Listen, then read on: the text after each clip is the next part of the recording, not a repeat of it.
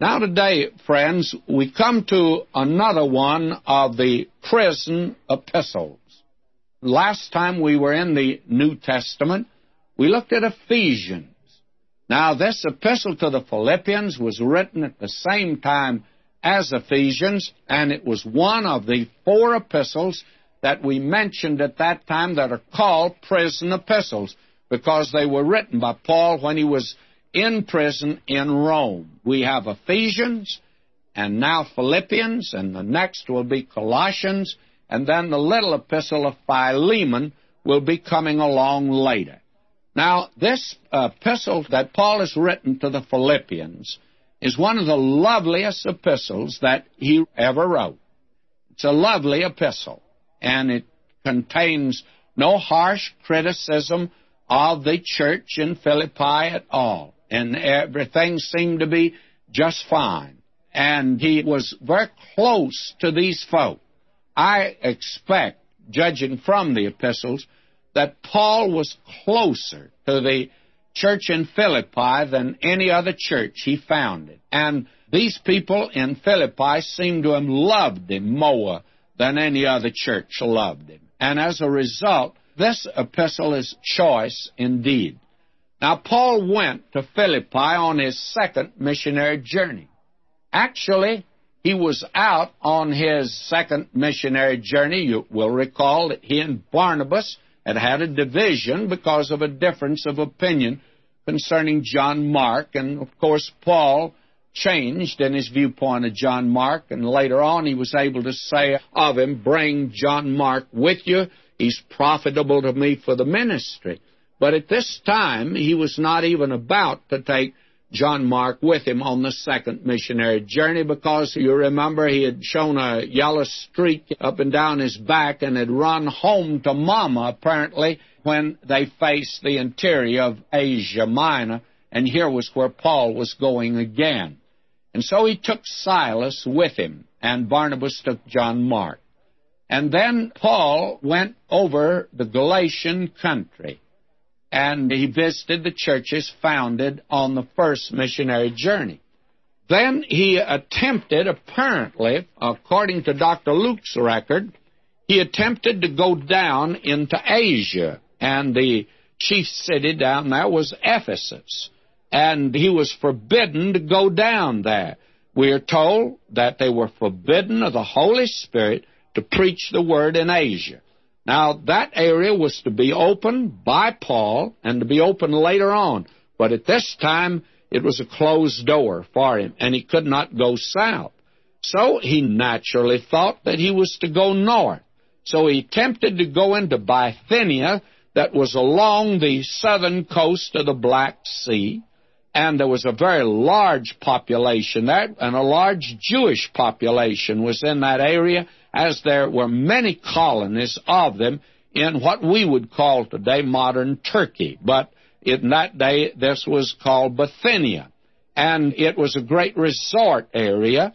It had a delightful climate, very candidly.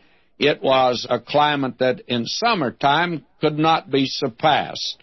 Now, again, we're told that when he attempted to go there, but the Spirit allowed them not. That's Acts 16:7. Or, as our translation says, the Spirit suffered them not. So again in the north, there was a roadblock put up.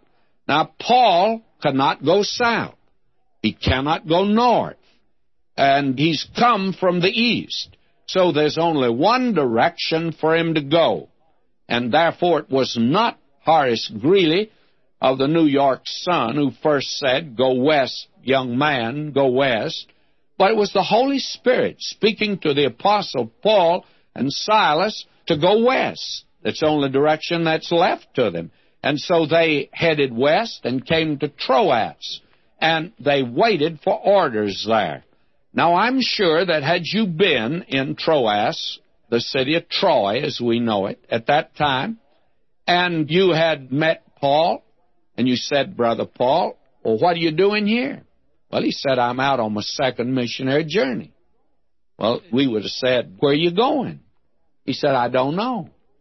And you and I, being rock-ribbed conservatives, and Bible believers, and I think that's the proper way to be, and 19 centuries removed, we would have all the data that comes afterward. We'd said, why, Brother Paul, you mean to tell me you're the great apostle to the Gentiles and you don't know where you're going? And I think he would have said, yes, you're right. I don't know where I'm going. And we would have been amazed because, you know, we today talk so much about the leading of the Lord. I get a little weary as I hear some people talking about the leading of the Lord. Why, they go down to the street corner, and there is a shopping area to the left and one to the right, and the way they tell it, and the way I hear it, goes something like this. I got down to the corner, I didn't know what shopping area to go to, and the Lord led me to go to a certain one. Well, I don't know. I don't have leading like that. And some of them can even beat that. They can tell you, I prayed about it, and 2 days later, I went down to the corner, and I knew exactly where to turn. I turned to the right that time because I felt the Lord led me. Well, again, may I say, that disturbs me because I have never had leading that quite goes like that.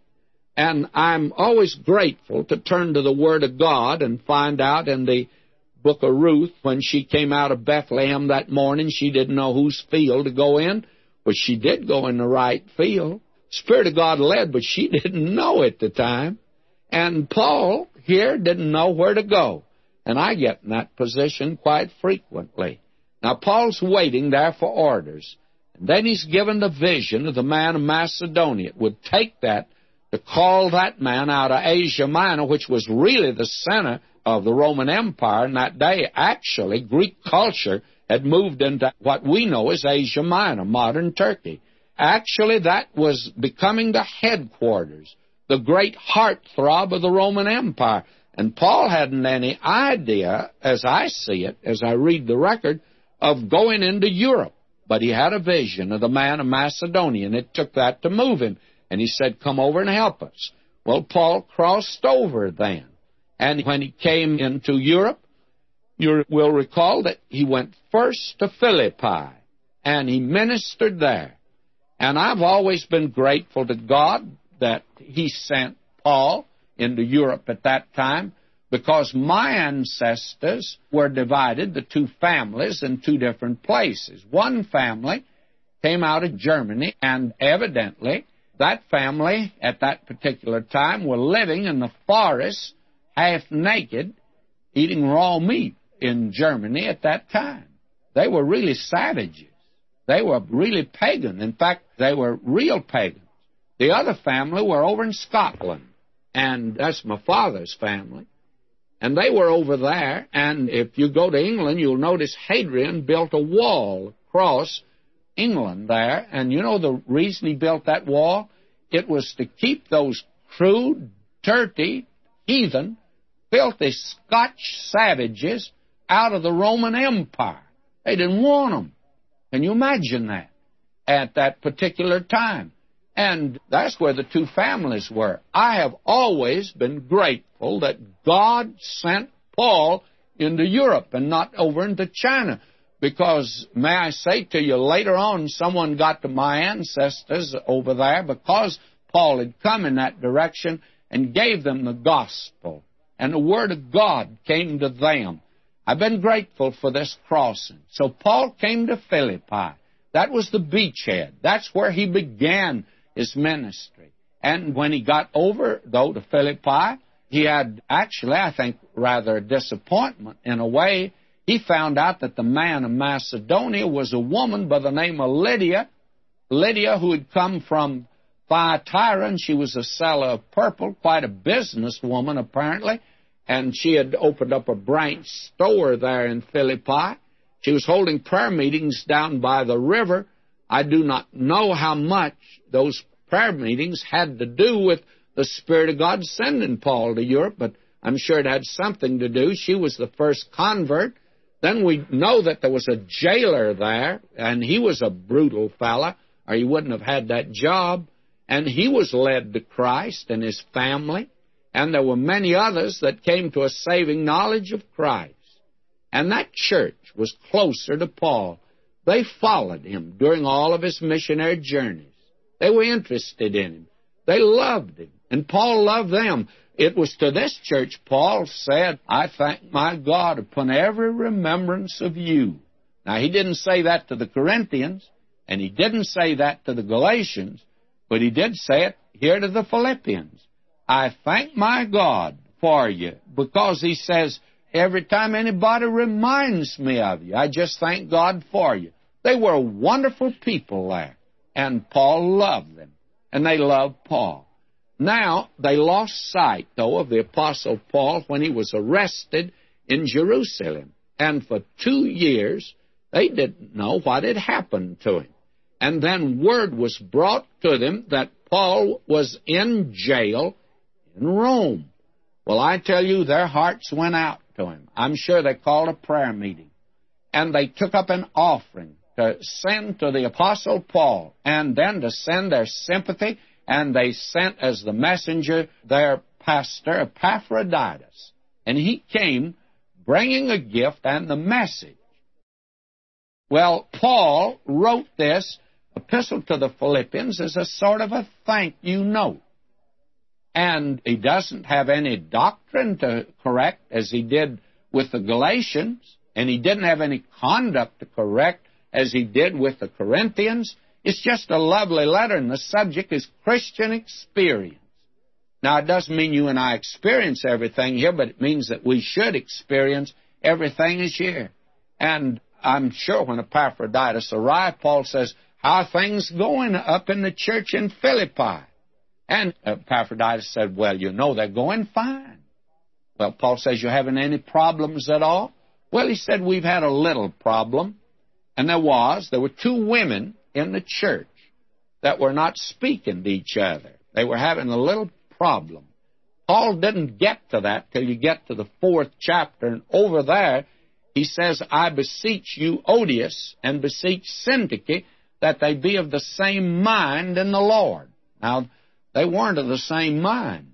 They had had some problem, some difficulty. I've often wondered what it was.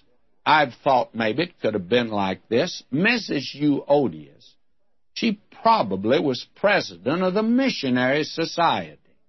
And Mrs. Syntyche, she could have been president of the choir. And both of those groups thought that they had the church parlor for Tuesday night. There'd been a little confusion there about the dates. And both groups arrived at the same time. And I want to tell you, Miss Euodias told Miss Syntyche what she thought. And Miss Syntyche had the same kind of thoughts. And they had the same kind of thoughts, but they were in a little different direction, of course. And so these 2 women were cool to each other. The old Scotch elder was called upon to read the 4th chapter of Philippians one night. He was an uneducated man. His pronunciation was terrible of this verse, but I tell you, his interpretation was great. He read it like this: I beseech Odious, and I beseech Syntyche, that they be of the same mind in the Lord. Now, friends, in a church, when you have one that is Syntyche and one that is Odious, and they, rub one against the other, sparks are going to fly. And that's what apparently happened here. Now, it wasn't serious. Paul says, I just beseech them that they be of the same mind in the Lord. Now, that apparently was the only thing. And then later on in that chapter, Paul thanks them for their gift.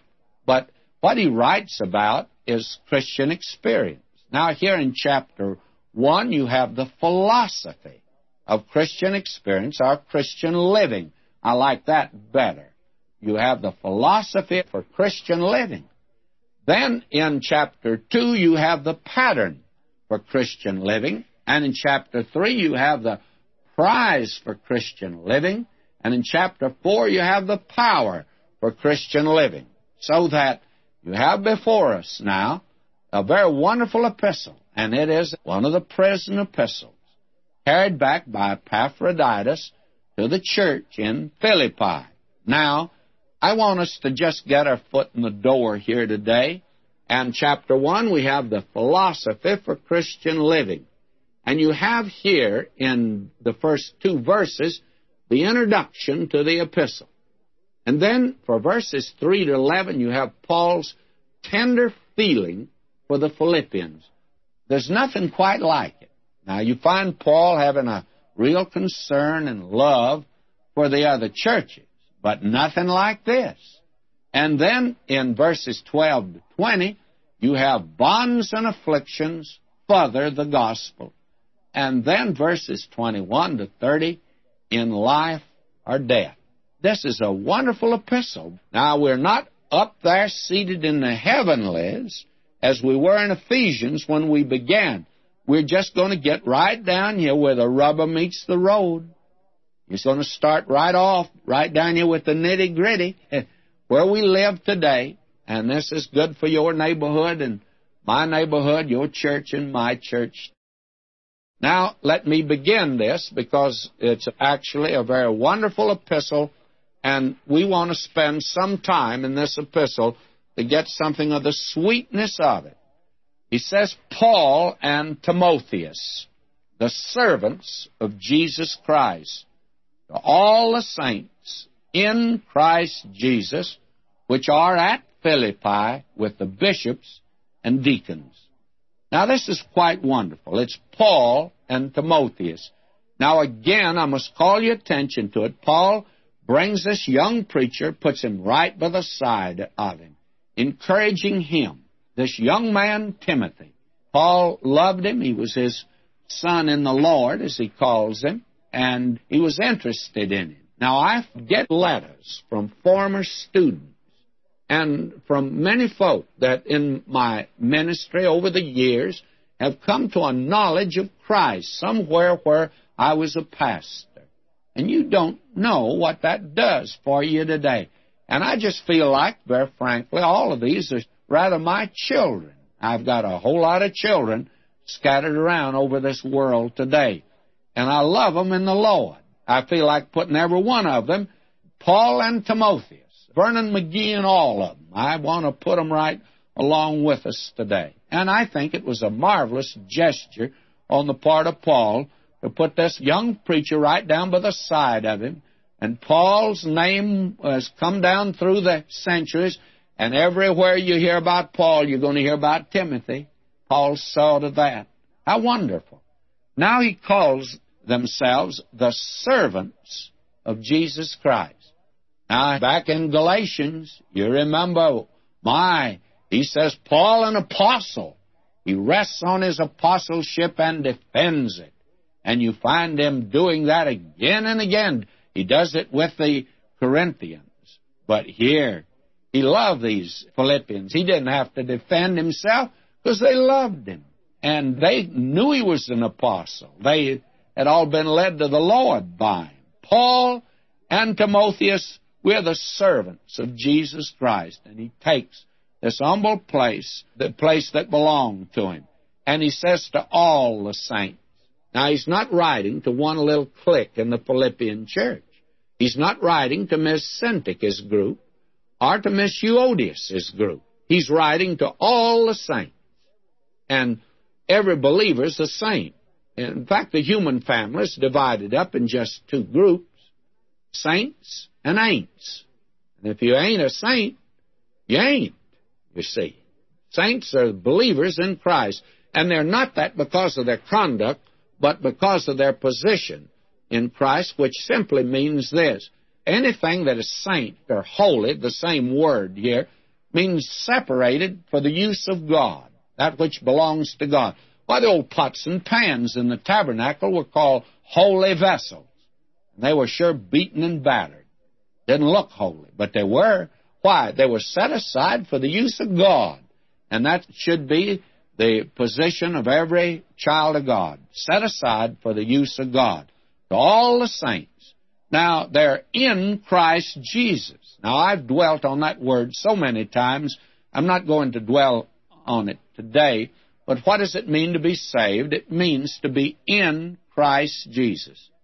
And you get there by faith in Christ. Now, Holy Spirit baptizes you into the body of Christ, and you're put in Christ by the Spirit of God, by what we know as the baptism. They are in Christ Jesus, but they're at Philippi.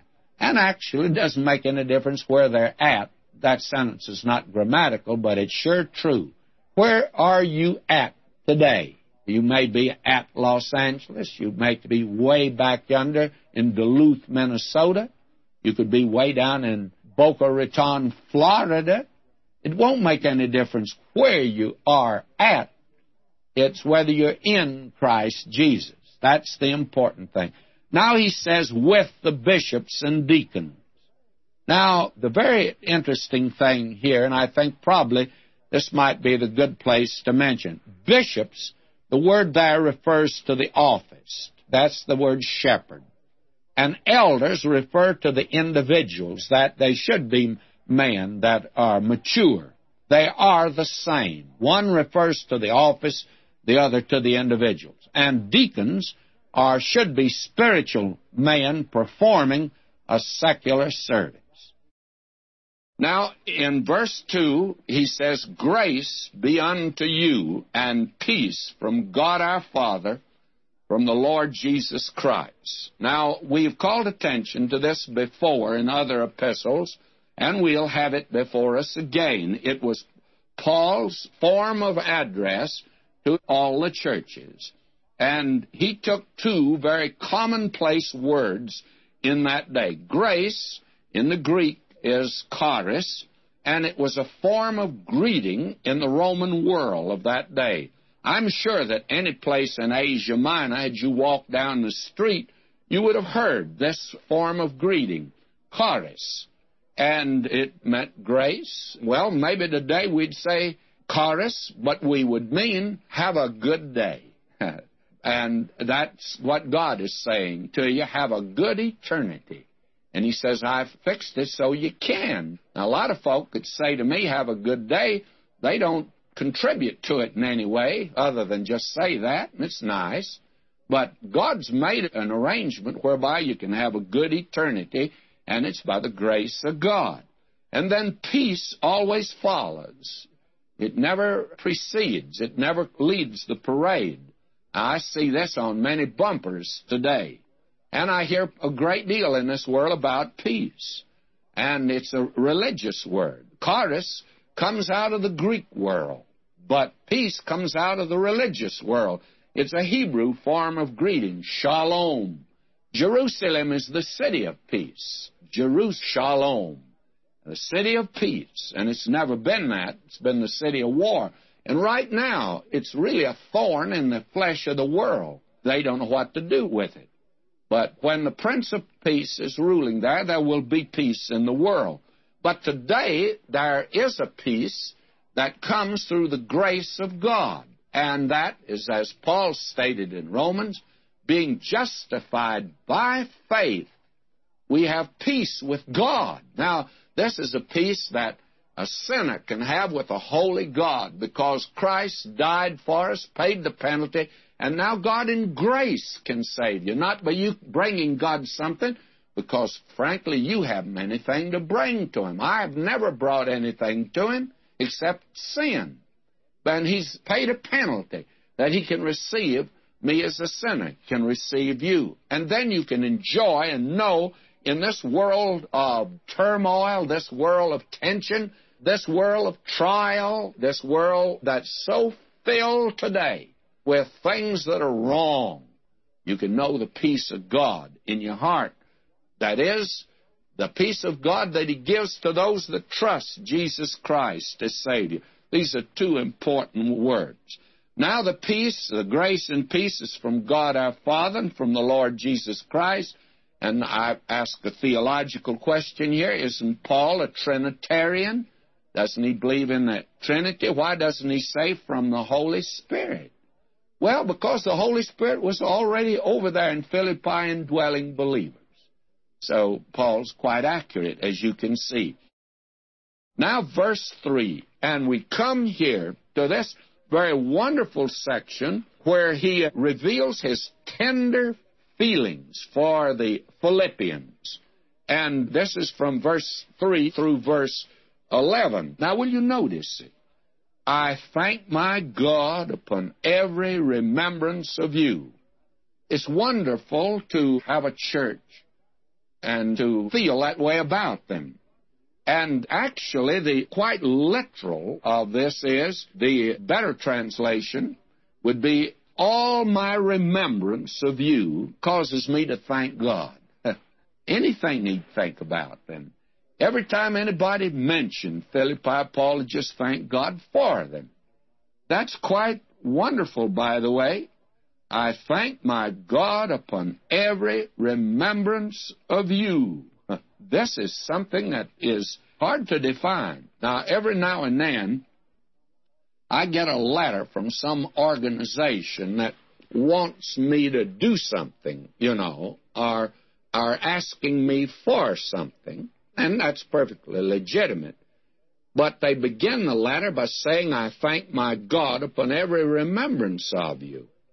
I'm not always sure that they feel that way about me because of the fact that, they're sort of preparing you for what is coming. But it is wonderful to be the kind of a person or be in a church where you can say, well, every time I think of that church, I just thank my God for it.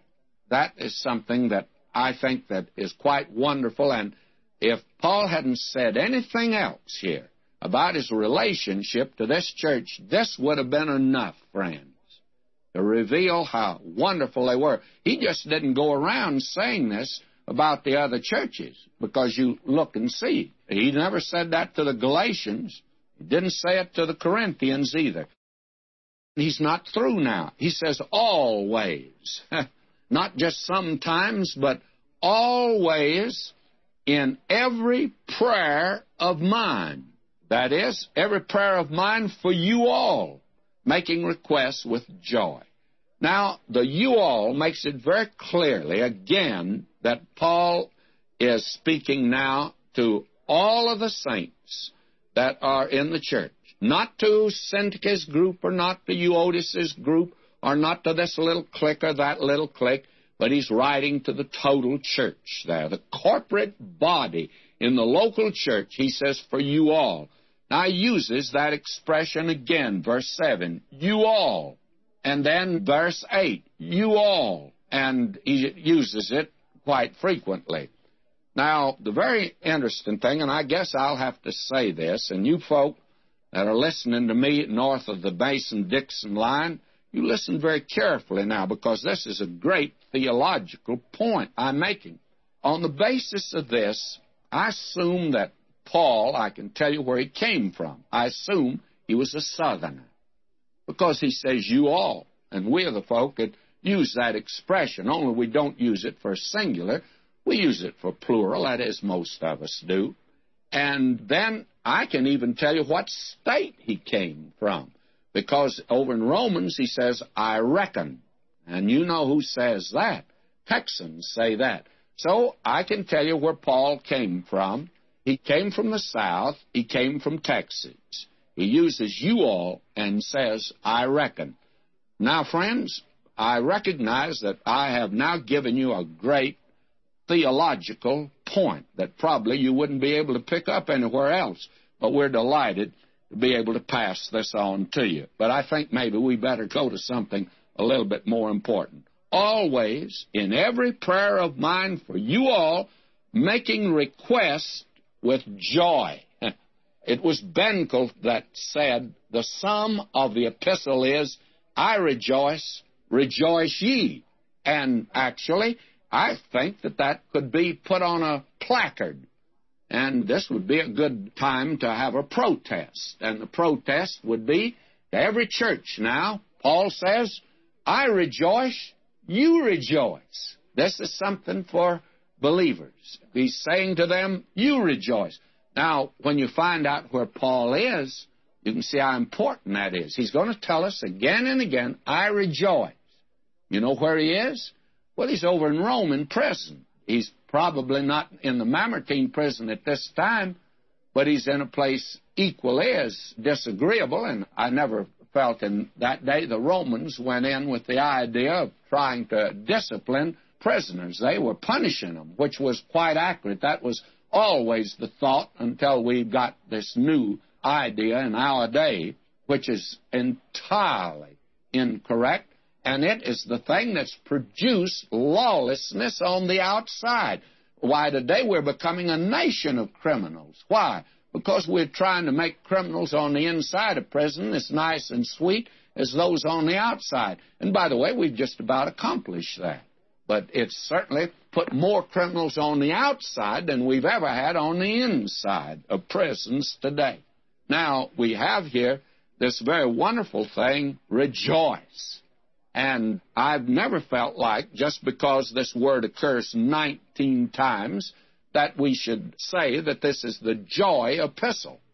Well, I felt like if you're going to pick out the word that occurs more than any other word, take the name of Jesus Christ. His name appears over 40 times in the epistle, and he's the center of this epistle, and he's the one that is the very source of joy, and therefore the emphasis should be put upon him and not joy. We're trying today to produce joy in the church by external means. You know, we have a program that we tell folk, come, you will enjoy it. We have a banquet, and folk always enjoy a banquet, so we have joy, we say. But that actually is not joy, because joy does not depend on outward circumstances. It depends upon the inward condition of the individual. It depends on what is a common expression today, a proper attitude. What's your attitude toward life?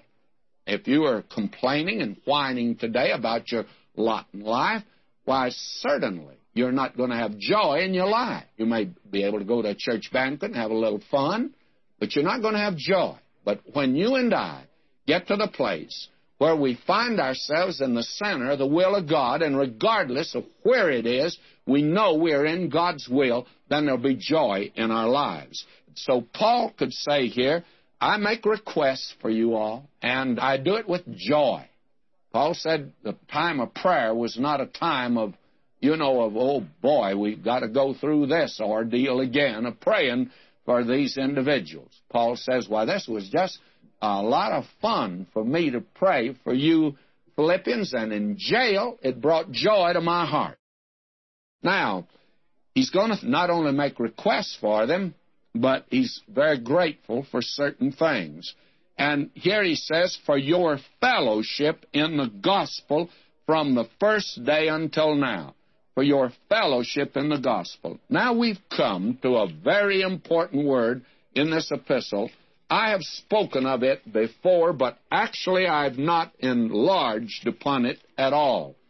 What is the word fellowship? What does it really mean? Now, I don't think that it is a word that, even in the church today, is used properly.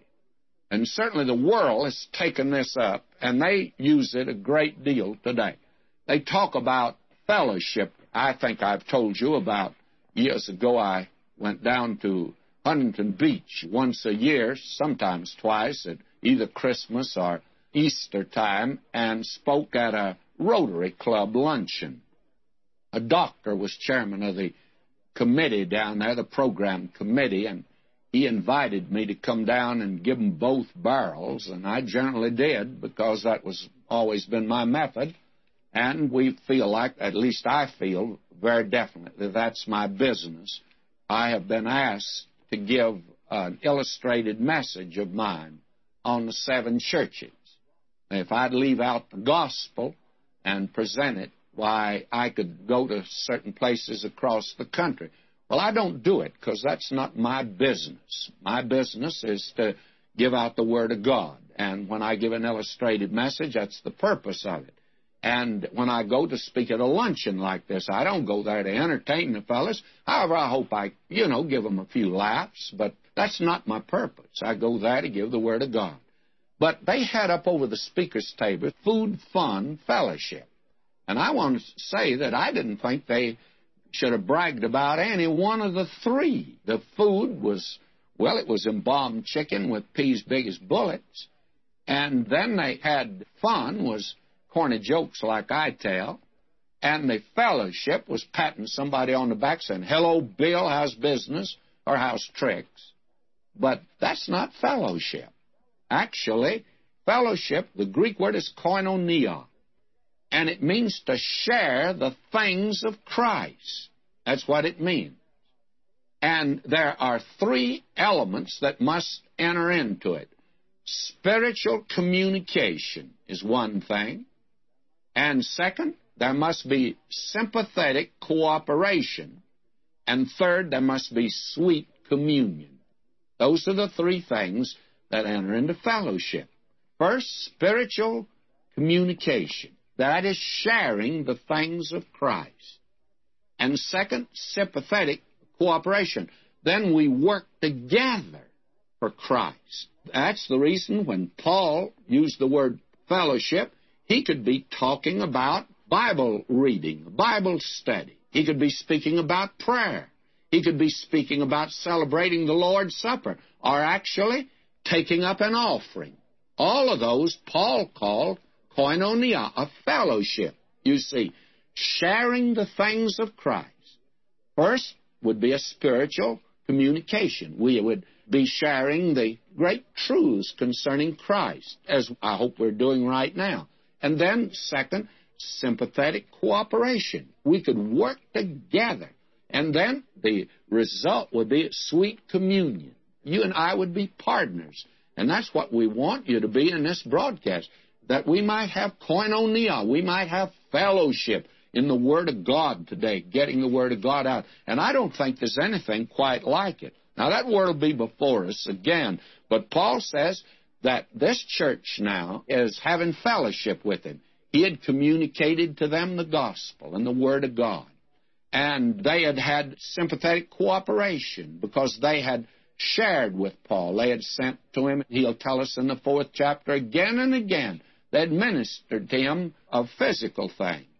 And then when they were together, they had had sweet communion. How wonderful it is. Now, Paul says, for your fellowship in the gospel from the first day until now. You remember Paul went to that city and he had this wonderful fellowship. Now he says here, being confident of this very thing, that he which hath begun a good work in you will perform it until the day of Jesus Christ. Now, first of all, let me say this, that I was a very poor boy when I went away to college. The fact of the matter is, my dad had died, killed in an accident in a cotton gin in southern Oklahoma. And my mother took my sister and myself. I was 14 years of age, and we went to Nashville, Tennessee, and I had to go to work. I had to get a permit that day for a boy 14 years old to work. And I worked for a wholesale hardware concern. I got the mail of a morning. I'd get up at 5 o'clock, and I'd go and get the mail and take it in and sort it and have it on the desk of all of the officials in each department of this great concern. 14-year-old boy. Actually, there was no place for him. I should have been in school. I wanted to go to school. And so I had the privilege later on of going back due to the fact I had a wonderful friend. He acted as a father to me. He had a son that was a drunkard, and he wanted him to get a college education, and the boy didn't. And so he helped me and got me a job. To tell the truth, I had to work. But I was able to go to college. And every year, though, I thought it would be my last year. I never thought God would ever see me through. I had very little faith. And then when I came to my last year, the Depression had come. Many of you may be able to recall 1928 and 29. They were bad years.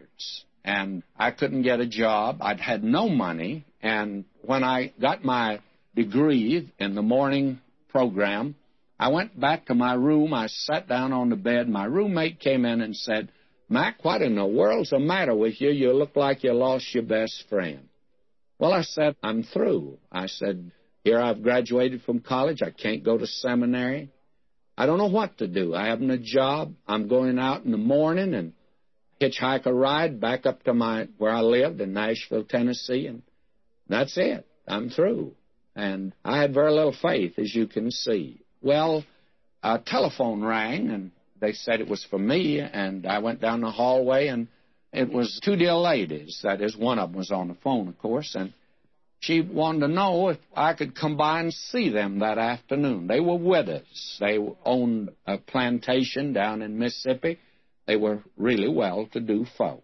And so they said, could I come by? I never dreamed what they had in mind because they'd already given me a necktie for graduation. I thought that was it. Well, I went by there that afternoon, and when I went by, I went in, I knocked on the door, and rang the doorbell. A maid came to the door, went in, sat down in the living room, and then in a minute one of them came in, and they were dear little ladies, but they looked like they walked out of before the Civil War. They had one of these high collars on and a big cameo pin right out in front. Some of you ladies can remember that. That really takes you back. And they dressed like that, but they were lovely folk, and they were really well-to-do. So they came in, and we had a stilted conversation there for a minute or two because, very frankly, we talked about the weather, and we talked about me graduating, and they congratulated me. Then one of them said, well, I know that you want to get on your way, that you'll be leaving tomorrow. And so one of them got up and came over to me, and tears came down her eyes, and she handed me an envelope, and she says, I'm giving you this in memory of my husband so that you can continue to go to school. And then she went and sat down. The other one got up, and she came over and handed me an envelope and said, I'm giving you this in memory of my husband. And so after that, we had a little more conversation. I thanked them, and they said, we know you want to go. So I got out of there as quickly as I could, and I went around the corner as quick as I could so I could open the envelopes. Nobody see me. I opened the first one. There was a check in it for $250. I opened the second one, and there was a check in it for $250. I wonder if any of you folk can remember how much $500 really was during the Depression. I was a millionaire. That's what I was. And when I went back and told my roommate what had happened, he said, well, I guess now you can buy a bus ticket. I said, are you crazy? I'm going out and hitchhike because I'm going to arrive in Nashville with $500. And friends, another $100 was added to that from an unknown source. At least I didn't think I was going to get it. I taught in a Sunday school, and they'd had a banquet for me that night, a farewell banquet, and they gave me a check for $100. I had $600. That's what I went to seminary with the next year. And you know, that night at the banquet, somebody gave me this verse, being confident of this very thing, that he which hath begun a good work in you will perform it until the day of Jesus Christ. And that's been my life verse ever since. Now, will you look at that verse with me for just a moment here? He says he will perform it. And he begins, however, by saying, being confident. It's really causative. Since I am confident of this very thing. Paul knew what he was talking about. And he says that he that hath begun will perform. Now, the word for perform means carry through. He'll consummate it. And the day of Jesus Christ, you and I today are not living in the day of the Lord, and we're not living in the day of the Old Testament. We're not living in the day of the millennium, and we're not living in the day of eternity. We're living in the day of Jesus Christ that'll be consummated when he comes to take his church out of this world. And the Holy Spirit has sealed you and me until the day of redemption. Paul said, you'll recall in Ephesians, this is it. And that until then, you can count on God to consummate. Whatever he intends for you, he's going to see it through. My friend, that's the most wonderful thing that I know of in the Bible. Now, will you look at that right now? Is this practical for you and me? Will you listen to me now very carefully? And I do not know who I'm talking to, and I do not know what your circumstance is. But I have a notion, I can say this and be accurate. God has brought you up to the present moment, hasn't He? Every one of you. Oh, I see everybody's saying yes. God has brought you up to this very moment. And you can say, thank God He's led me up to the present moment. Well, friends, why do you think He's going to let you down? You think now He's going to turn loose of you? I thought that. Oh, I went through college. I never enjoyed it. I never had joy because I never believed He could do it. I just went each year and, oh, my doleful, I graduated. Graduation was a happy experience for all others there. I could see these rich kids, their parents throwing their arms around them. Nobody there to throw arms around me. Don't misunderstand, I'm not whining, but I thought I was through. I thought that this is it. And I had a Heavenly Father that day that put His arm around me, and He said, I'll see you through. Wonderful to have a Heavenly Father. And I want to say this to you today. That has been the comfort since I have had cancer in the lungs, to know I got a Heavenly Father. And He's a good doctor, too. He's a great physician. He said that whatever I've got in store for you, I'm going to see it through until the day of the rapture. So I'm in His hands. This is a great verse. Oh, I have held on to this in a dark night when the storm outside was just beating against my little bark, and I thought I was through. But He said, you're not. I'll not let you down. This is a great verse. Let's move on. Verse 7, even as it is meet, and that's the old Elizabethan word, even as it is right for me to think this of you all. Here we are again, you all. I hope you folk understand what he means. He means everybody. Because I have you in my heart. Oh, isn't that a wonderful place to carry your Christian friends?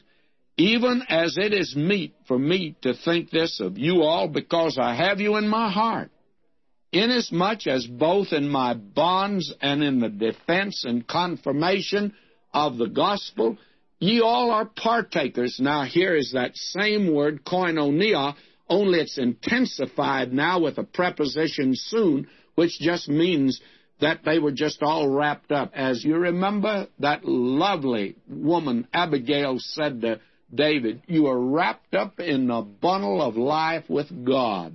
And that's what Paul really is saying here. As far as being partners in the gospel, you and I just wrapped up together in this great enterprise. You know, here in Southern California, I'm having the greatest experience of my Christian ministry. And I'll tell you what it is. God has given to us certain friends, and I have a wonderful board here. The board that is back of the Through the Bible, made up of some wonderful Christian businessmen that I've known over the years, and then we have some men of reference across the country.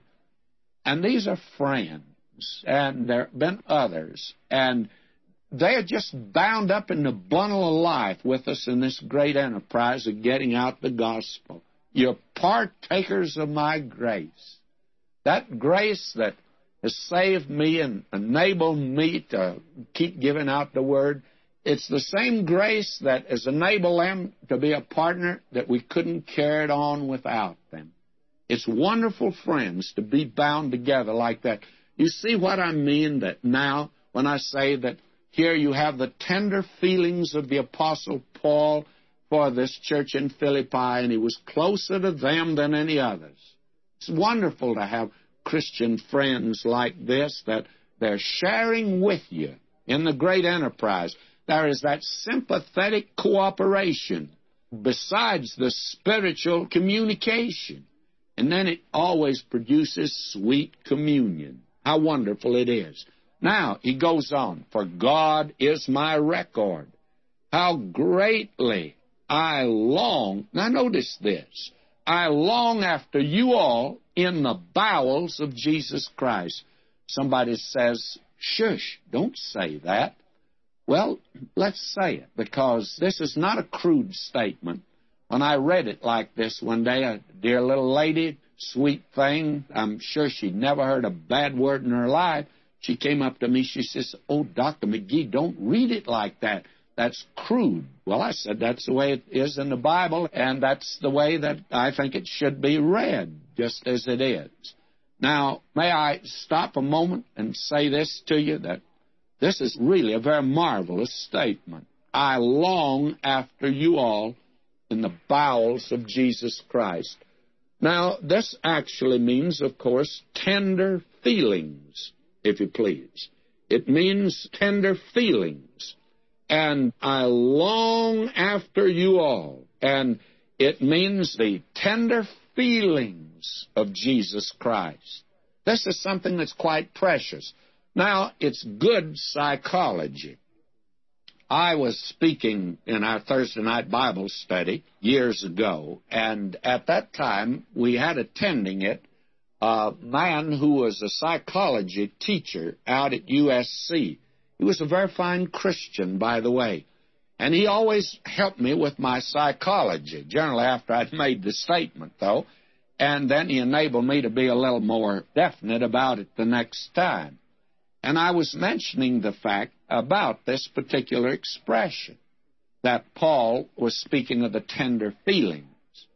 And afterward, he said this to me. He said, you know, the average person thinks today that everything he does is because he's thought it over, that he's very smart. And he touched me on the head, and he said, you know, very little really happens up there. You can see the man knew me. He says, very little happens up in your head. He says that is really a very marvelous telephone exchange.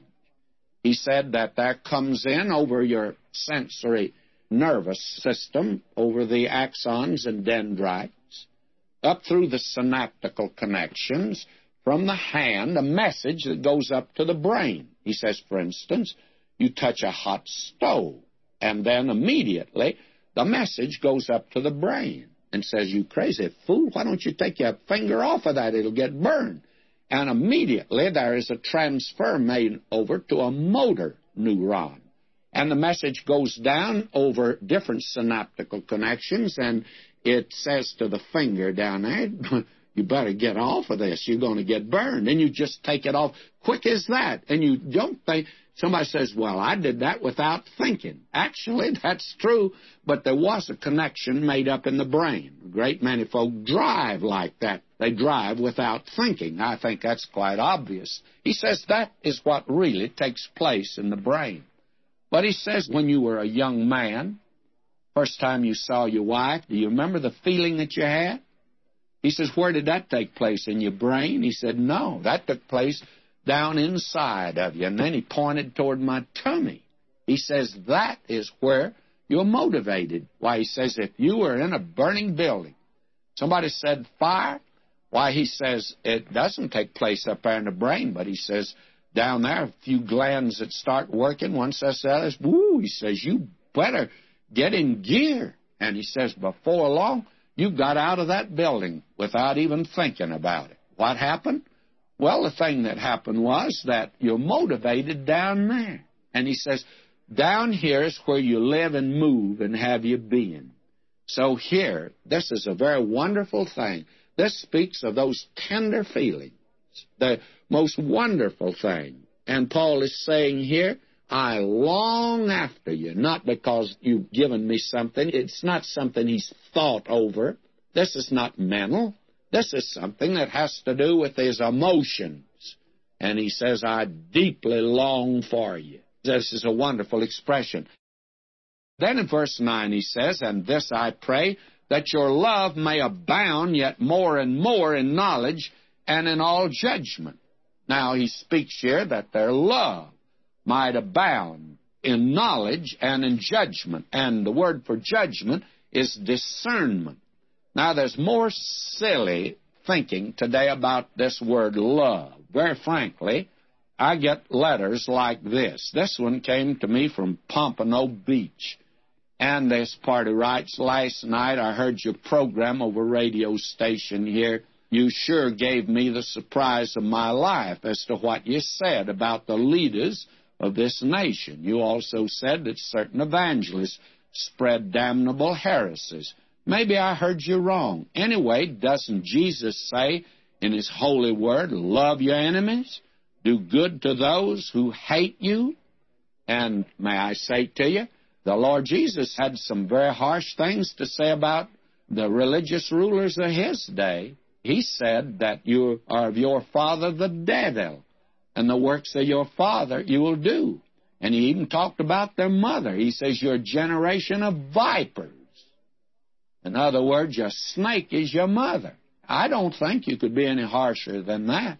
And I certainly wasn't that extreme, and this party certainly misunderstood me. But coming up with that little verse, love your enemies, if you want to know the truth, I'm having difficulty loving my friends. Some of them are not lovely, but they're wonderful friends. And we're to love believers, and some of the believers are a little difficult to love. And they are the ones that I think we're to love. Now, Paul says, let your love abound, but more and more let it abound in knowledge and in all judgment, or in all discernment. You be sure who you love. Now, I've prayed for years. When I used to drive in on the freeway to the church in downtown Los Angeles, I would pray. I'd say, Lord, I'm going to meet some new people today. I don't know how to treat them. You do. There's some of them I can help. I can put my arm around them and help them. But some of them, if I put my arm around them, they'll put a knife in my back. Help me to be able to discern the ones I can help, the ones that I should express love to, and the ones I shouldn't. Your love is to be expressed with discernment and with real judgment, by the way, and with real knowledge. Don't run around and say today you love everybody, because if you say that, you're one of these do-gooders that we read about. This old boy had been going to missions for years. He got tired of hearing that. He needed to hear the Word of God, that he was a sinner that needed to be saved.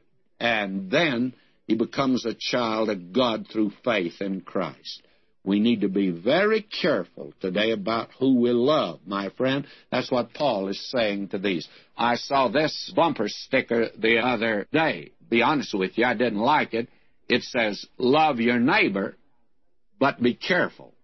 May I say to you, it was meant the wrong way, I'm sure. But I would say it's good if you'll take it the right way. Be careful. There are some neighbors that will put a knife in your back. And there's some neighbors, they'll be wonderful to you. And I would like for you to note another example of this, and I lifted out of my own personal experience. When I first went to downtown Los Angeles, I learned that every Sharpie took advantage of a new preacher, and therefore the individual would try, get to him, shall I say. In fact, every kind of a ruse that was imaginable. And I used to warn new members of the staff that that's what would happen to them for the first few weeks until they learned how to deal with folk in a downtown church in a great city filled with all kinds of people. Well, this happened to me one Sunday morning. One of the personal workers came to me and said, there's a man that came forward, and I've been dealing with him, and he wants you to talk to him. He wants you to deal with him. Well, I thought, isn't that wonderful? He wants the pastor to talk to him. So I went, sat down by the side of him. He was not dressed too well, but he seemed very interested, and I got my Bible, and I gave him the verses that you do for salvation. He had to take my Bible and read one or two of them. He seemed interested. So when I finished presenting the plan of salvation, I asked him if he had really accepted Christ, and he had. Great crocodile tears came down his eyes. We got down on our knees and prayed. And then we got up, and I made the mistake of asking him a question. I should, from then on, have kept quiet. But I said, by the way, how are you getting along? Well, that could mean most anything. Well, he told me. He said, he says, Dr. McGee said, I don't want to, to bother you with my trouble. And I encouraged him. I said, yes, go ahead. And he said, it's embarrassing for me to tell you this. Well, I was very naive then. I was a babe in the woods. And he said, you know, I have been stopping down here at a certain hotel. I hadn't heard of the hotel before, but found out later it was more or less of a flop house. And he said, they have my suitcase, and I don't have money to pay my bill, and I can't get my suitcase. And I want to be leaving town, and I am so distressed I can't get a job. Well, you know, I then asked him the question, how much did he owe? He said $7. Well, now, you've just led a man supposedly to the Lord, and all he needs is $7. So what are you going to do? Well, you're going to give him $7. So I gave him $7, and he thanked me profusely and said he would pay me back, you know, and he left. And I went out feeling good. By that time, everybody had left. My wife was waiting in the car. I got in the car, and she wanted to know what was the delay, and I told her. And I just felt, you know, I felt good. I was just oozing goodness in every direction. I told her what I'd done. I'd given this man $7. Well, she was a little skeptical, but not too much. Thought it was a good thing. And so I suppose it was 2 or 3 weeks later, I picked up the morning paper, and in the morning paper was a picture of a man that looked very familiar. I looked at it carefully, and sure enough, it was that man. And the fact of the matter is, it was a good picture of him. And then I read the item underneath. He'd been arrested, by the way. And the thing he'd been arrested on, he was a vagrant. And he had been in Los Angeles for 6 months, had not worked, but had lived pretty well. And he told in this article, he's interviewed by a reporter, of how he lived. He said, you know, I just go to a church and talk to the pastor and tell him my story, and they always help me. And fact of the matter is, he says, you know, preachers are the biggest saps they are in the world. You know, I guess the fellow was right. He was right in my case. That fellow had my $7. And I called Dr. Bob Schuler, who was then at Trinity Methodist Church. I asked him if he had him. Oh, yes, said he'd been forward down at his church. I said, did you give him $7? He said, oh, no. And he knew me pretty well. He said, Vernon, I've been in downtown Los Angeles a long time, and I know this crowd. He said, you are new, they're working you. He said, you better be careful. So I went back to Philippians 1:9, and this I pray, that your love may abound yet more and more in knowledge and in all discernment. So from then on, friends, no one ever got to me for $7 to get their suitcase out of the hotel. In fact, I've had them tell some, terrible stories. In fact, at Christmas time, they'd come out for a funeral to bury their dear dead mother. And they had just spent everything at the funeral, and they couldn't get back home, and they were hungry. And I just looked at them and grinned, you know, and told them, if you're hungry, we'll sure buy you a meal. And they were taken back by that. Many of them found out they weren't hungry all of a sudden. Others, actually, I guess, were. But all they got from me was a meal. Why? Because, my friend, let me say this very carefully today. We should express love, and certainly believers should love one another. But you better do it with a little knowledge and a great deal of discernment. That's what Paul says. That's what the Word of God says today. Now, don't tell me, as this party has in this letter that they sent to me, that Jesus said that we're to love everybody. Now, he made it very clear in his life that there were some folk that were the children of the devil, and their mother happened to be a snake, and he didn't express much love for them. He died for them, but they would have to take a step of faith toward him. Now, the Bible love does not slop over on every side. I think we need to recognize that in this day when there's so many silly things that are being said today by a lot of sentimental people that talk it but I don't see them producing it today. Now, there are some people, you and I should lavish our love upon them. And there's some folk, my friend, we need to be very careful about. Now, let me move on. Verse 10 says, that ye may approve things that are excellent, that ye may be sincere and without offense till the day of Christ. Now, here's another important verse that needs some explanation, because actually what Paul means when he says that you may approve things that are excellent, he says that you need to try the things that differ.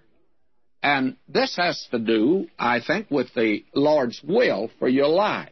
There are times that you come to a decision, and there probably are two routes that you can go. Which route should you go? Well, very frankly, there are times you won't know. And if you think the Lord's going to put up a green light or have an angel appear to you at night, I think you're wrong. He never did that for anyone, even in the Scripture, at all. The thing is that He expects you to use a little consecrated and concentrated gumption. And therefore, we need to try the things that differ. A man was telling me about, I think it was in his own business, that there were two routes open to him. And he said he tried one of them, and it didn't work. Although he said, I prayed about it. And then he says, when I saw that didn't work, I came back to the crossroads. And he says, you know, the interesting thing is I sure knew what the Lord's will was then. The other one didn't work, and there's only one open. And he says, I followed that one, and it was it. God says, try the things that differ. And this idea today that the Lord's going to flash a green light for you at every crossroads, I think you will find that a big mistake. Now, we find here that ye may be sincere. And that word sincere is a very interesting word. It's sinaceres, a Latin word which means without wax. You see, when the Romans started out, they were a rather brutal people, but a very strong people. And they destroyed a great many of the art treasures of Greece in many places, Asia Minor. You can see examples of that over there today. I was interested in looking at several temples over there. And the Temple of Diana, well, actually was a beautiful thing from an architectural standpoint, but it was apparently right near the headquarters of Satan, for that matter. But the art troves of Greece, many of them were broken up. And so when the Romans came to the place in their culture, they appreciated this. They began to gather them up, many of them broken. So if there was a crack in a statue, why, a man that was a dishonest art dealer would take wax and fill it in so that you couldn't even tell that it was broken. And he would sell it as a genuine, you know, perfect example. A man would buy it, take it up to his villa in North Italy, and put it out in the garden, and walk out the next day, and it's a hot day, and lo and behold, the wax is running down out of a crack in that lovely vase or whatever it was that he bought, some statue probably. Well, then the reputable art dealers began to put on their materials sinaceres without wax. That is genuine, and that there'd be no wax put in it at all, and they guaranteed it like that. Now, Paul is saying that. Don't be a phony. Be genuine. Be real today.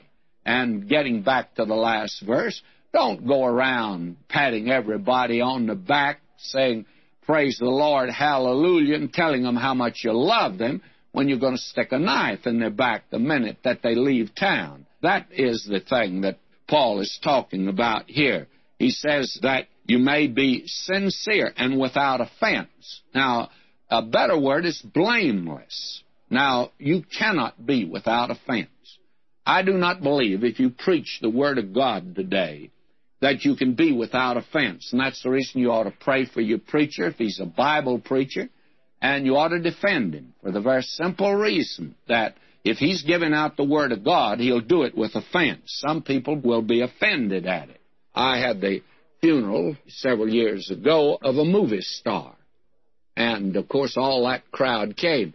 They didn't appreciate what I said. I can tell you they were antagonistic. I even got telephone calls from some of that crowd. Why? Because my message was offensive. As one TV newsman, though, when he gave the report, he said Hollywood heard something today they'd never heard before. And I understand he was a Christian. Well, may I say to you, pray for your preacher and defend him if he's giving out the Word of God. He'll not do it without offense, but he can be blameless. Blameless. Make sure that what they accuse you of, you're not guilty of. When I first came pastoring downtown Los Angeles, I met Dr. Jim McGinley at that time in Chicago, and he said to me, how do you like being pastor in downtown Los Angeles? I said, well, I certainly am enjoying it. It's a marvelous opportunity, and the crowds are coming and all that. But I said, I find out I can't defend myself. I hear reports about me that are terrible. And Dr. McGinley says, that's all right. He says, just make sure that none of them are true. Be blameless. You can be blameless, but you won't be without offense till the day of Christ. Now, the day of Christ, again, has reference to His coming for His church. We've had that now. This is the second time. That is the rapture of the church. And a child of God should walk in the light of that all the time. Now he says, verse 11, being filled with the fruits of righteousness, which are by Jesus Christ, unto the glory and praise of God. Have the fruits of righteousness, which, of course, are the fruits of the Holy Spirit. It's the Holy Spirit producing fruit in the life of the believer, which is love, joy, peace, long-suffering, etc., and etc. Now, verse 12, but he says, I would ye should understand, brethren. Now he's being very emphatic with them. I would ye should understand, brethren, that the things which happened unto me have fallen out rather unto the furtherance of the gospel. Now you will recall that when Paul was arrested and the church in Philippi learned it, they sent a message over there of sympathy, and I have a notion that they've said something like this, oh, poor brother Paul, we feel so sorry for you. Now your great missionary journeys that you were making throughout the Roman Empire curtailed, and you're in prison, and the gospel's not going out. Paul says, look, I want you to know that the gospel is going out. And the things that have happened to me haven't happened to curtail the gospel, but have actually happened for the furtherance of the gospel. And now he makes it very clear what he means by that. There are here given to us two reasons why that it's happened for the furtherance of the gospel. He says, so that my bonds in Christ are manifest in all the palace. And that means Caesar's court. Well, quite literally, it means the Roman patricians. These were the ones that guarded the apostle. We're told over in Acts 28:16, when we came to Rome, the centurion delivered the prisoners to the captain of the guard. But Paul was suffered to dwell by himself with a soldier that kept him. Now, Paul was chained to a member of the Praetorian Guard. These were the patricians. Actually, they were members of Caesar's household. Now, here is something that's happened. When Paul was converted, the Lord Jesus said he's to appear before kings, the great people of the earth. Well, he hadn't appeared before them up to this time, largely to just the common, ordinary, vegetable variety of citizen in the Roman Empire. Now, of all things, he has members of the royalty chained to him. My friends, can you have a better arrangement than that, to have your congregation chained to you? So that I imagine that on many occasions a Roman soldier would say to the man who relieved him, said, boy, am I glad to see you. This man's about to make me a Christian. Well, some of them did become Christians. In fact, many of them did. Now Paul says, I'm accomplishing the very thing that Christ said I would accomplish. It's for the furtherance of the gospel. The gospel now is going into the very palace of Caesar.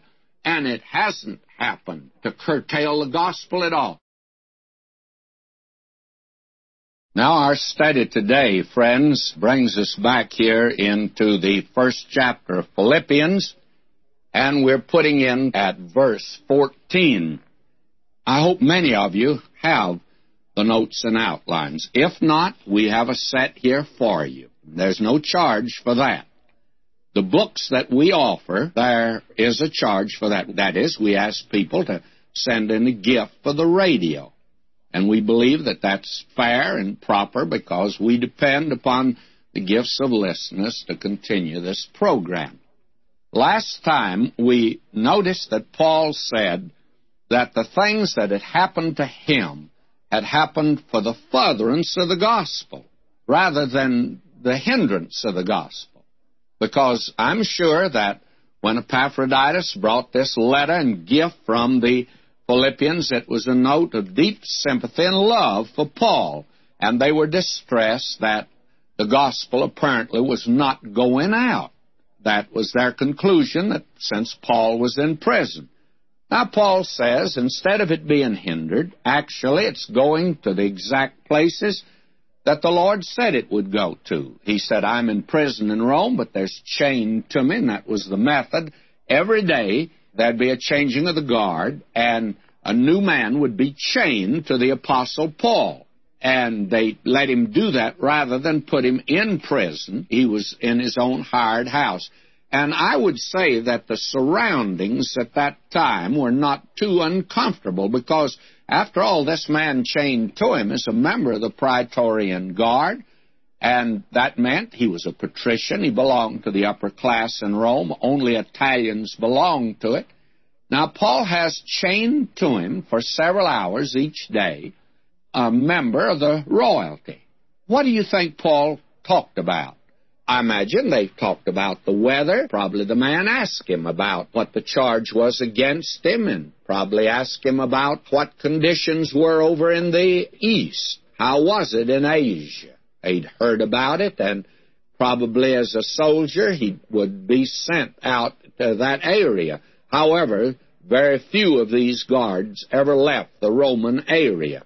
And Paul now ministers to him. Paul is able to say to this man, I have something to tell you. I'm in bonds because of the gospel of Jesus Christ. So that now, as the Lord had said it first, he had said, this man, Saul of Tarsus, will appear before kings and rulers. Well, he's made it now. He's appearing before them. And therefore, it was falling out. And then there was something else here. Notice verse 14. And many of the brethren in the Lord, waxing confident by my bonds, are much more bold to speak the word without fear. And you see that in the church, there were many men who would love to have gone out as witnesses. Fact of the matter is, they would have. But having heard the Apostle Paul, and I think Paul, though not very impressive to look at, I think to hear him would have been very impressive.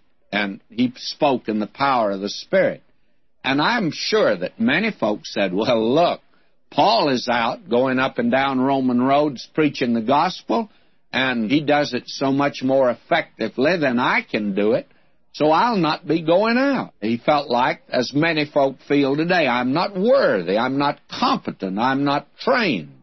And as a result, why, there were not many going up and down preaching the gospel.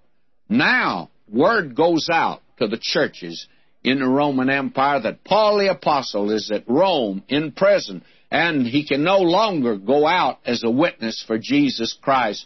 I am confident that literally at this time, hundreds of men, maybe thousands, hit the Roman roads. They hit the pavement, and they started out as a full of brush man would today, or Avon calling, or something like that. They really moved out and went even from Doa to Doa and began to witness for Christ. And Paul says here, very frankly, many of the brethren in the Lord waxing confident by my bonds.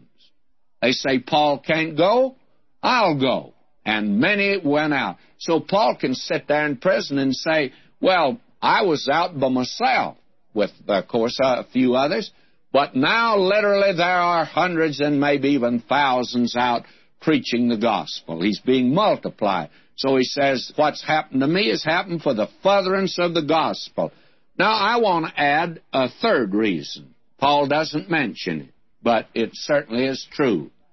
And it is this, that we can only get this from the perspective of history. I'm sure Paul at that day, he may or may not have thought of it. He could have. But he certainly doesn't mention it. And it is this, that you and I today have 4 prison epistles that are the very choice epistles. Ephesians, Philippians, Colossians, Philemon, all marvelous. And we wouldn't have them if Paul hadn't been in prison. I'm sure the Lord might have worked out some other way, but this just happened to be the way He did it. So all of these are the reasons that it's happened for the furtherance of the gospel. Now, Paul lets us in on something that was tragic in that day, and it happens to be tragic in this day. And it is just simply this, that, well, let me read it. Verse 15. Some indeed preach Christ, even of envy and strife, and some also of goodwill.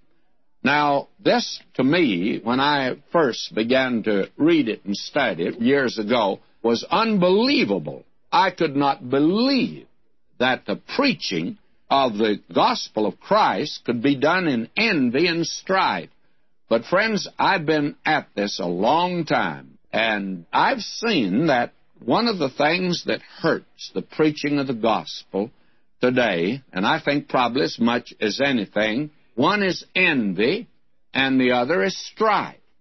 Both of these today can hurt the gospel. Now, Paul is going to mention envy and strife again, in fact, several times in this epistle. And apparently, there were those that were going around preaching in envy and strife. They were envious, actually, of the Apostle Paul. They felt like they couldn't quite do it like Paul. And one of the things that I think is the answer to envy is for every Christian to recognize that he has a gift. We all do not have the same gift. And the problem is that some men who do not have a gift are envious of those that have another gift. And gifts are to be exercised, as Paul, you remember, told the Corinthians. He says it's to be done in love. In fact, every gift is to be exercised in love, and when that gift is exercised in love, it can never be exercised with the thought of, for instance, he says, love suffereth long, is kind. Love envieth not. You see, love never says, oh, my, I wish I had your gift. The Lord sure shortchanged me. I wish I could do as you do. Well, my friend, we don't all have the same gift. And love, if your gift is exercised in love, well, you'll not envy somebody else, and it means something else. It vaunteth not itself, it's not puffed up, and it's not a gift that says, well, look at me. I can sing, or I can preach, or I can teach. You never do that. You recognize that this is a gift of God, and as Paul put it very plainly and bluntly, he said, what do you have that you didn't receive? Everything you've got today, friends, God gave it to you. But here was some going out, and they were preaching Christ of envy. Envy, you know, what it really means, I don't think much of you. And pride says, what do you think of me? That's the difference between pride. And both of them are something we are warned against. You remember in the book of Proverbs, it was pride that we were warned against. Now here it's envy in this epistle. One of the great sins in the church. In fact, envy and strife, and the word strife is quite an interesting word here. Actually, this word strife is a word that has to do with eris. It comes from that word. Stirring up, there were these spirits, actually demons of that day, and they stirred up strife. And you find envy and strife that causes so much problem today. I would say these two little fellas hurt the church more than anything else. I don't think it's liquor and alcohol and drugs on the outside that hurts the church.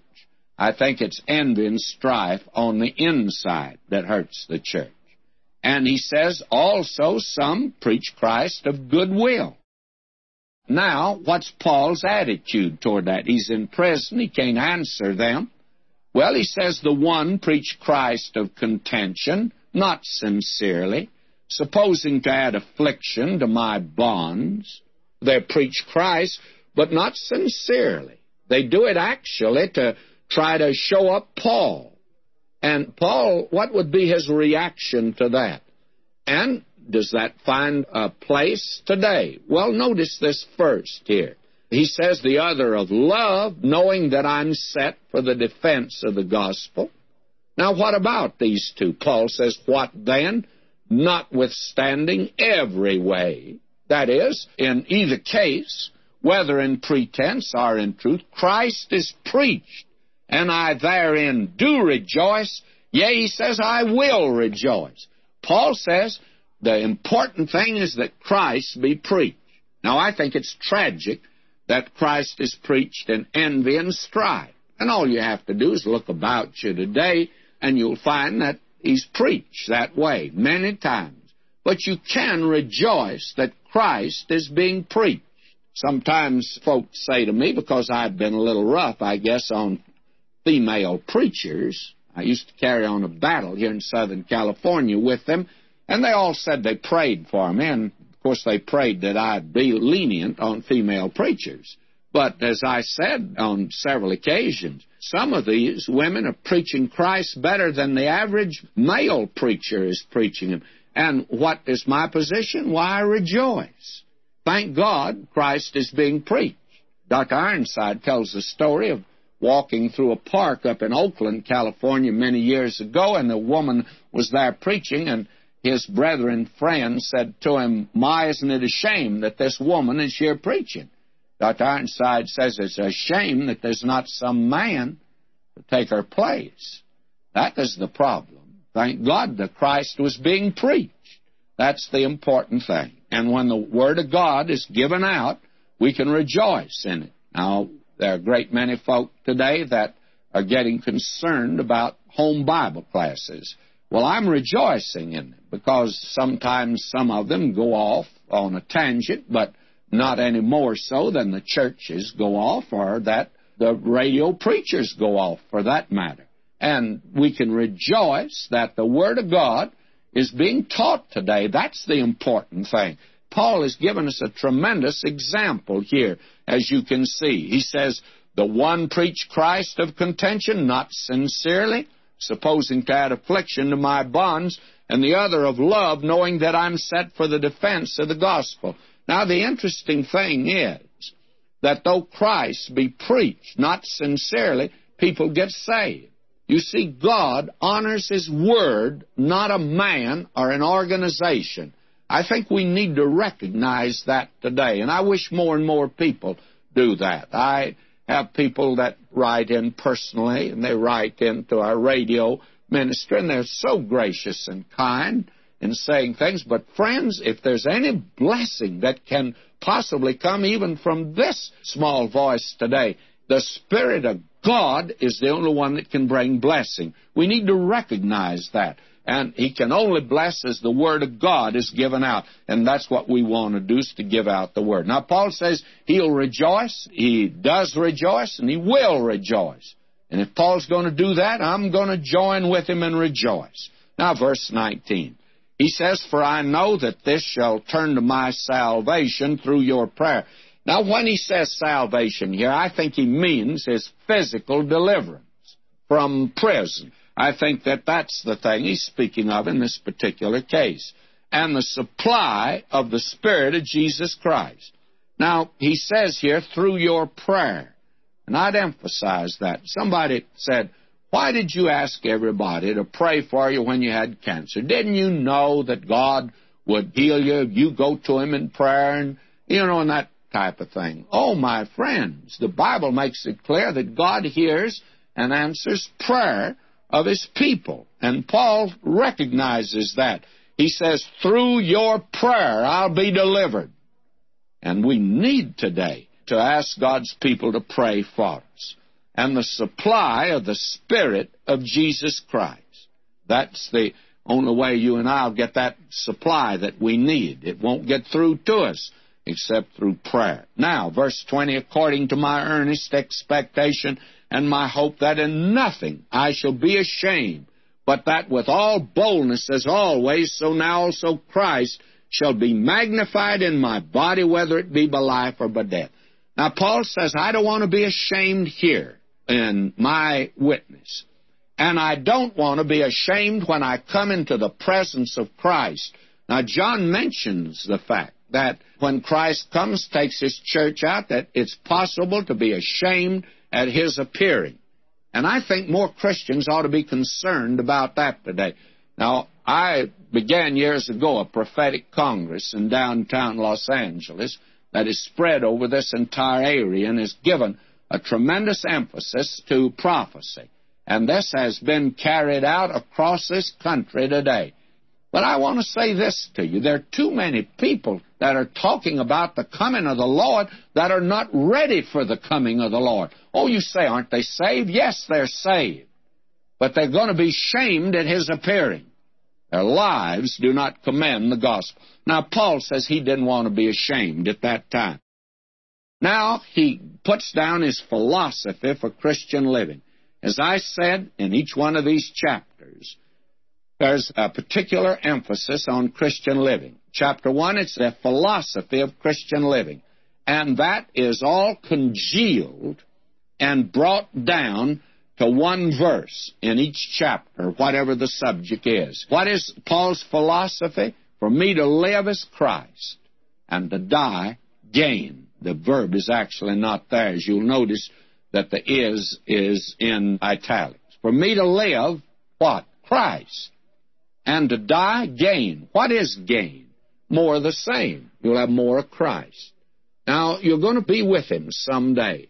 And I'm coming to the conclusion, it took me a long time to get here, friends, the most important thing in my life as a Christian is to have the reality of Jesus Christ in my life. I find out that's not too popular today. People like to talk about that they're dedicated and they want to serve Him and they want to do this and that. Well, the most important thing is to have fellowship with Him, that your joy might be full. And then there'll be power. Then there'll be witness. Then there'll be these things. We are going after the end and forget all about the means. And by the way, the means does not always justify the end. We need to recognize that it has to be the right kind of means, and that is fellowship with the Lord Jesus Christ. For me to live, Christ. Die, well, I'm going to go and be with Him. You can't hurt a man like that. I wish I could come up to that level, and I wish I could say to you today, that's where I'm living today. Well, I can't say it, but I can say this to you, that is my goal. What a glorious one it is. Now he says here, but if I live in the flesh, this is the fruit of my labor. Yet what I choose, I know not. Paul said he didn't know. You and I don't know about the future. We don't know what a day will bring forth. Now he says, I'm in a strait betwixt two. Having a desire, and it could only be a desire. Paul says, I'd love to go and be with Christ right now. That'd be wonderful. To depart and be with Christ, that's the better of the two. Nevertheless, to abide in the flesh is more needful for you. And that's what I wanted to do. I wanted to stay down here when I had cancer. I wanted to stay, and I prayed God to let me stay. I always think of that story about in my Southland. It was in a black church, and the preacher asked one night, how many of you want to go to heaven? Everybody put up their hands except the little boy down front. That little boy didn't put up his hand, and the preacher said to him, don't you want to go to heaven? He said, I sure do. But he said, I thought you were getting up a load for tonight. And he didn't want to go tonight. I feel the same way about it. I'm like Paul, to stay as needful. And I'd like to stay around for a while and give out the Word of God. I've just now got to the best part of my ministry. I don't want to leave it. I want to stay with it. And I'm asking God to let me stay. How wonderful it is. Now, Paul says to abide in the flesh is more needful for you. And having this confidence, I know that I shall abide and continue with you for your furtherance and joy of faith. Paul says, I want to be a blessing to you, that your rejoicing may be more abundant in Jesus Christ for me by my coming to you again. Paul wanted to get out of prison. He wanted to come and be with them again. How wonderful. Now, verse 27, only let your conversation. Now, this means your way of life. Be as it becometh the gospel of Christ, that whether I come and see you, or whether I'm absent, I may hear of your affairs, that ye stand fast in one spirit, with one mind, striving together for the faith of the gospel.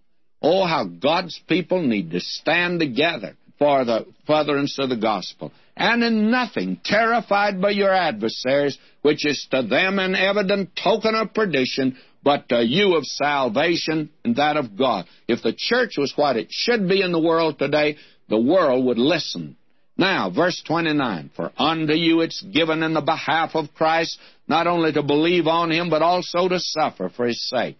And friends, that is the high calling of Christ Jesus. If you get to the place where he lets you suffer for him, you've arrived. I'm not sure I want to be in that class, but he put me in it whether I wanted it or not. I'm not a very good example, but that is a token of his blessing. Having the same conflict which he saw in me, now here to be in me. In other words, Paul says, I've arrived, I'm in this class, but that's a token of blessing, not a token that God has turned his face against you.